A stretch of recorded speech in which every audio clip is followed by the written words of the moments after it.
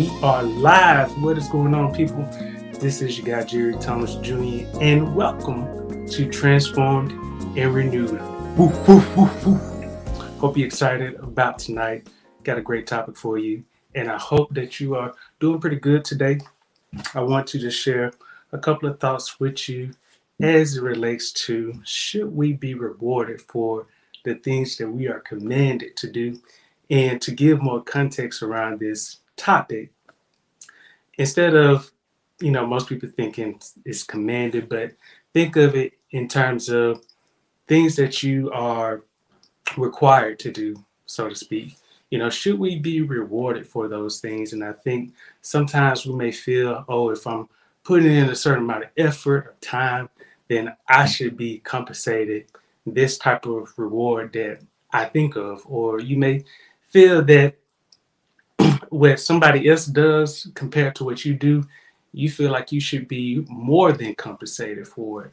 And I can give you many different examples, whether it's just doing things around the house or, even on your job. You may feel like, hey, if I am putting in the extra effort, I should get a big fat bonus, $5,000, $10,000. And, I'm not sure what the circumstances may be, but I just want to show you in the Bible where it talks about how we should have our posture when it comes to this. And again, I won't hold you long, but I thought it would be fitting to share some thoughts with you about this. And so we are going to jump right into it. And if you're just not tuning in, make sure you leave some comments as we go through this discussion, because I would like to get your feedback. But we are going to be starting in Luke 17, and we're going to start in verse 6.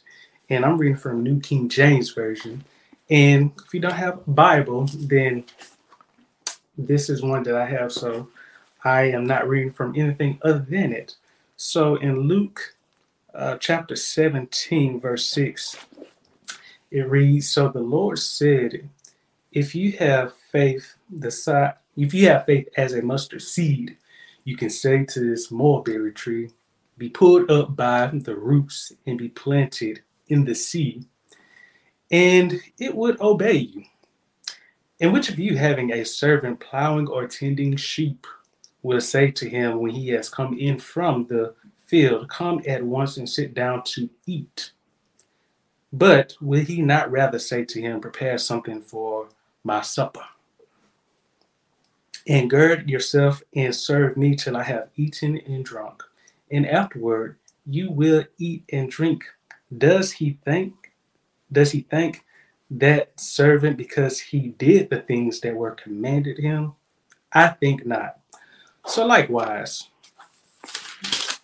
when you have done all those things which you are commanded, say, we are unprofitable servants. We have done what was our duty to do." So from this scripture, it's a lot that you can take away, but I want to start, I know most of us know the scripture, that I just read in verse 6 that says, if you have faith the size of a mustard seed, you can say to this mulberry tree, be pulled up by the roots, and it will be planted in the sea. Now, I've heard many people quote that, and some even go up to a wall or even to a person and say, I command you to be moved. And unfortunately, that doesn't happen the way they planned it, because you have to really understand and apply scripture in its proper context. Now, I'm not saying that you couldn't go up to an object and say, be moved, and it wouldn't move, but you also have to have that dialogue with the Holy Spirit to check with him to see if that is in alignment with the word and for you to do. But, and this one, what really caught me was going into verse 7 that talks about, it says, which one of you having a servant? So when it says servant, it means that you have essentially, I'm not going to say ownership over a person, but you have certain rights to a person to where they are serving you. And so whatever you tell them to do, they are to do it. Now, this says in verse 7, when you say to him when he has come in from the field, meaning that once he has finished working in the field, come at once and sit down to eat. But will you not rather say to him, prepare something for my supper and gird yourself and serve me till I have eaten and drunk, and afterward you will eat and drink? And so this takes the context in terms of, again, I know we may feel like, oh, if someone is to do a job, then I should reward them or I should be rewarded for completing that job.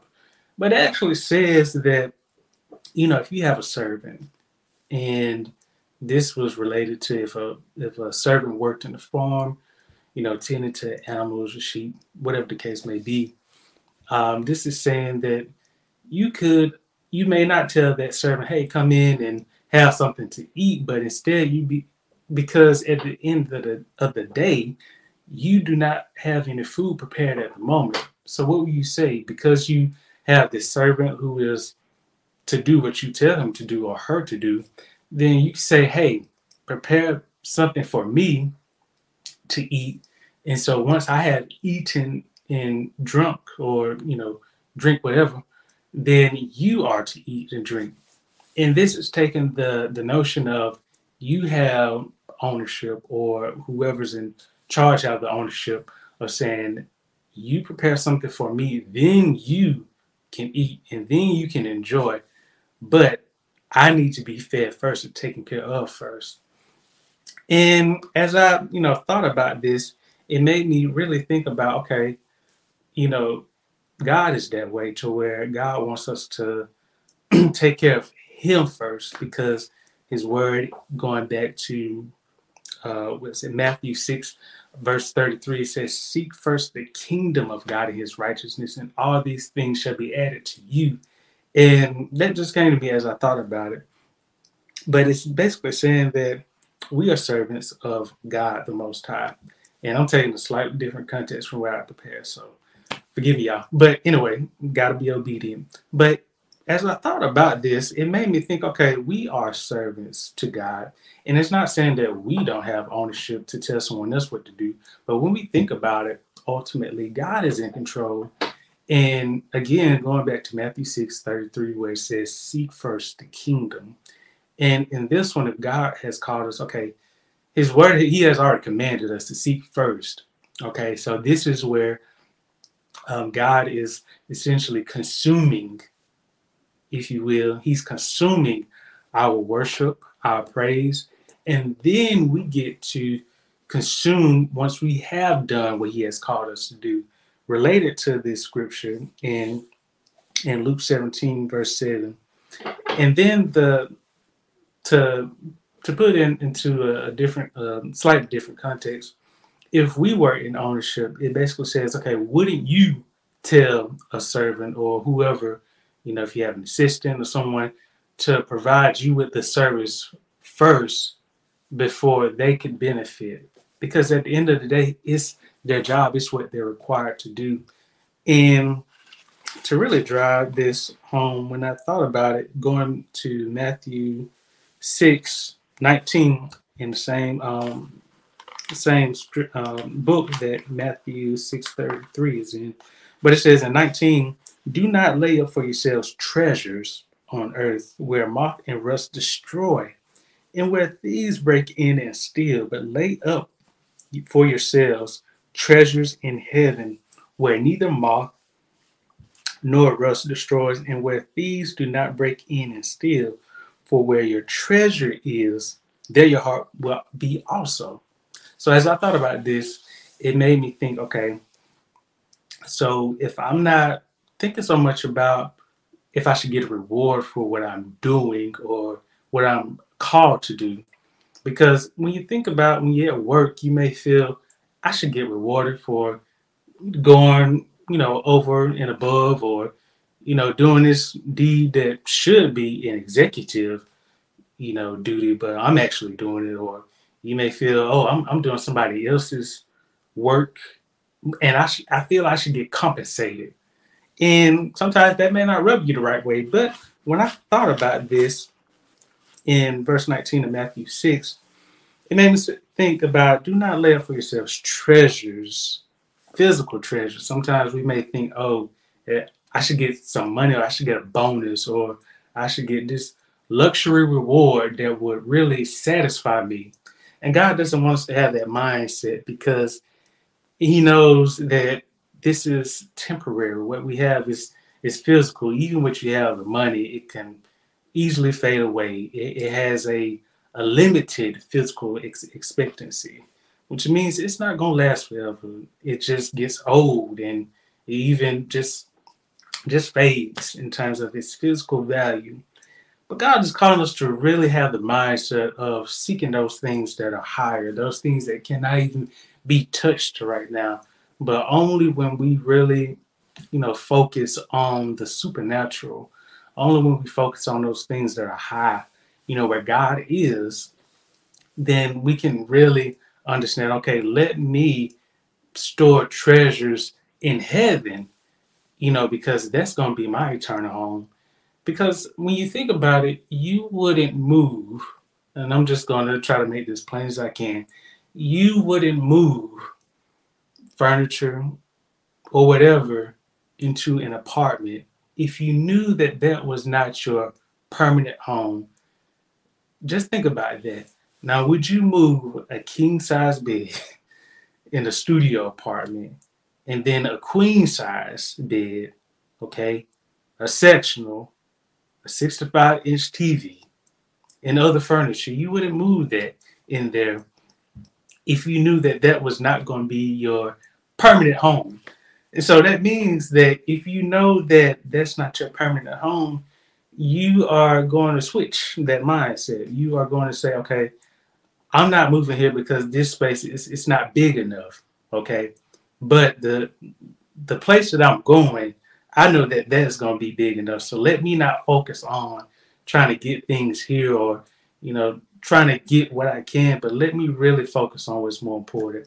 And when I think about this scripture in Luke 17, verse 6, that it talks about, when you have a servant, will you not tell him to do the service for you, and then he can benefit? And then going back to Matthew 6, verse 33, saying, seek first the kingdom of God. And when you think about those two scriptures, like I said, to me, it just came to my mind, but there is a correlation. And what it means is we have to serve God first. So where it talks about the servant, we are the servants. We serve God first, because His word says, "Seek first His kingdom and His righteousness, and all these things shall be added." Now, forgive me for holding up my phone, my secondary phone, but I have to use this so that way I can make sure that I'm not looking crazy. But anyway, uh, we have to really seek first God, because at the end of the day, when we don't seek Him or really understand, what does God want me to do, then you could be doing a lot of things for the enemy, and you may think that it's from God, but it could actually be from the enemy, but it could just be disguised as from God. And so it's important that you are seeking the things that God has called you to do, not walking in disobedience, because delayed obedience or any type of disobedience equals disobedience. So you don't want to be on that side. You want to make sure that your ways are lining up. You want to make sure that when it comes to serving, when it comes to doing what we are called to do, you don't get caught up with what you see someone else doing. You may say, well, this person gets this type of reward for doing it, but when I do it, I don't get nothing. And God has called us, again, going back to Matthew 6, verse 19, it calls us, don't lay up treasures in heaven. A lot of people want to benefit from money, from possessions, and even get a temporary reward. And I want to say, I think in this same scripture, I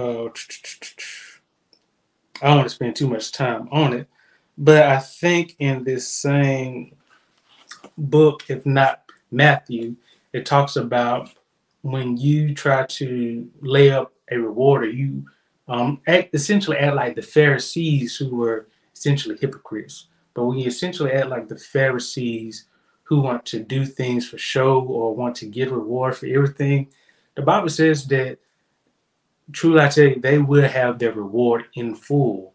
But what it says is that they won't get that eternal reward, the reward that is so much greater than what you get on earth. So I hope that, these scriptures and just even just some of what I shared inspires you, helps you to really, really see things from a different perspective. If you felt like, man, I've just been having this spirit of where I haven't really been fully compensated for what I've been doing, I want you to know that you're not alone. I've had that feeling at times, but I also realized that, I serve a God who he doesn't sleep, he doesn't slumber, and he doesn't forget. The last time I checked, he does not have amnesia. He does not have to have an alarm clock wake him up. So he remembers everything, quite frankly. He's omniscient, he's everywhere, he's all knowing, he's all powerful. And so when I think about that, I realized that, okay, God, you see everything. So you have a record book.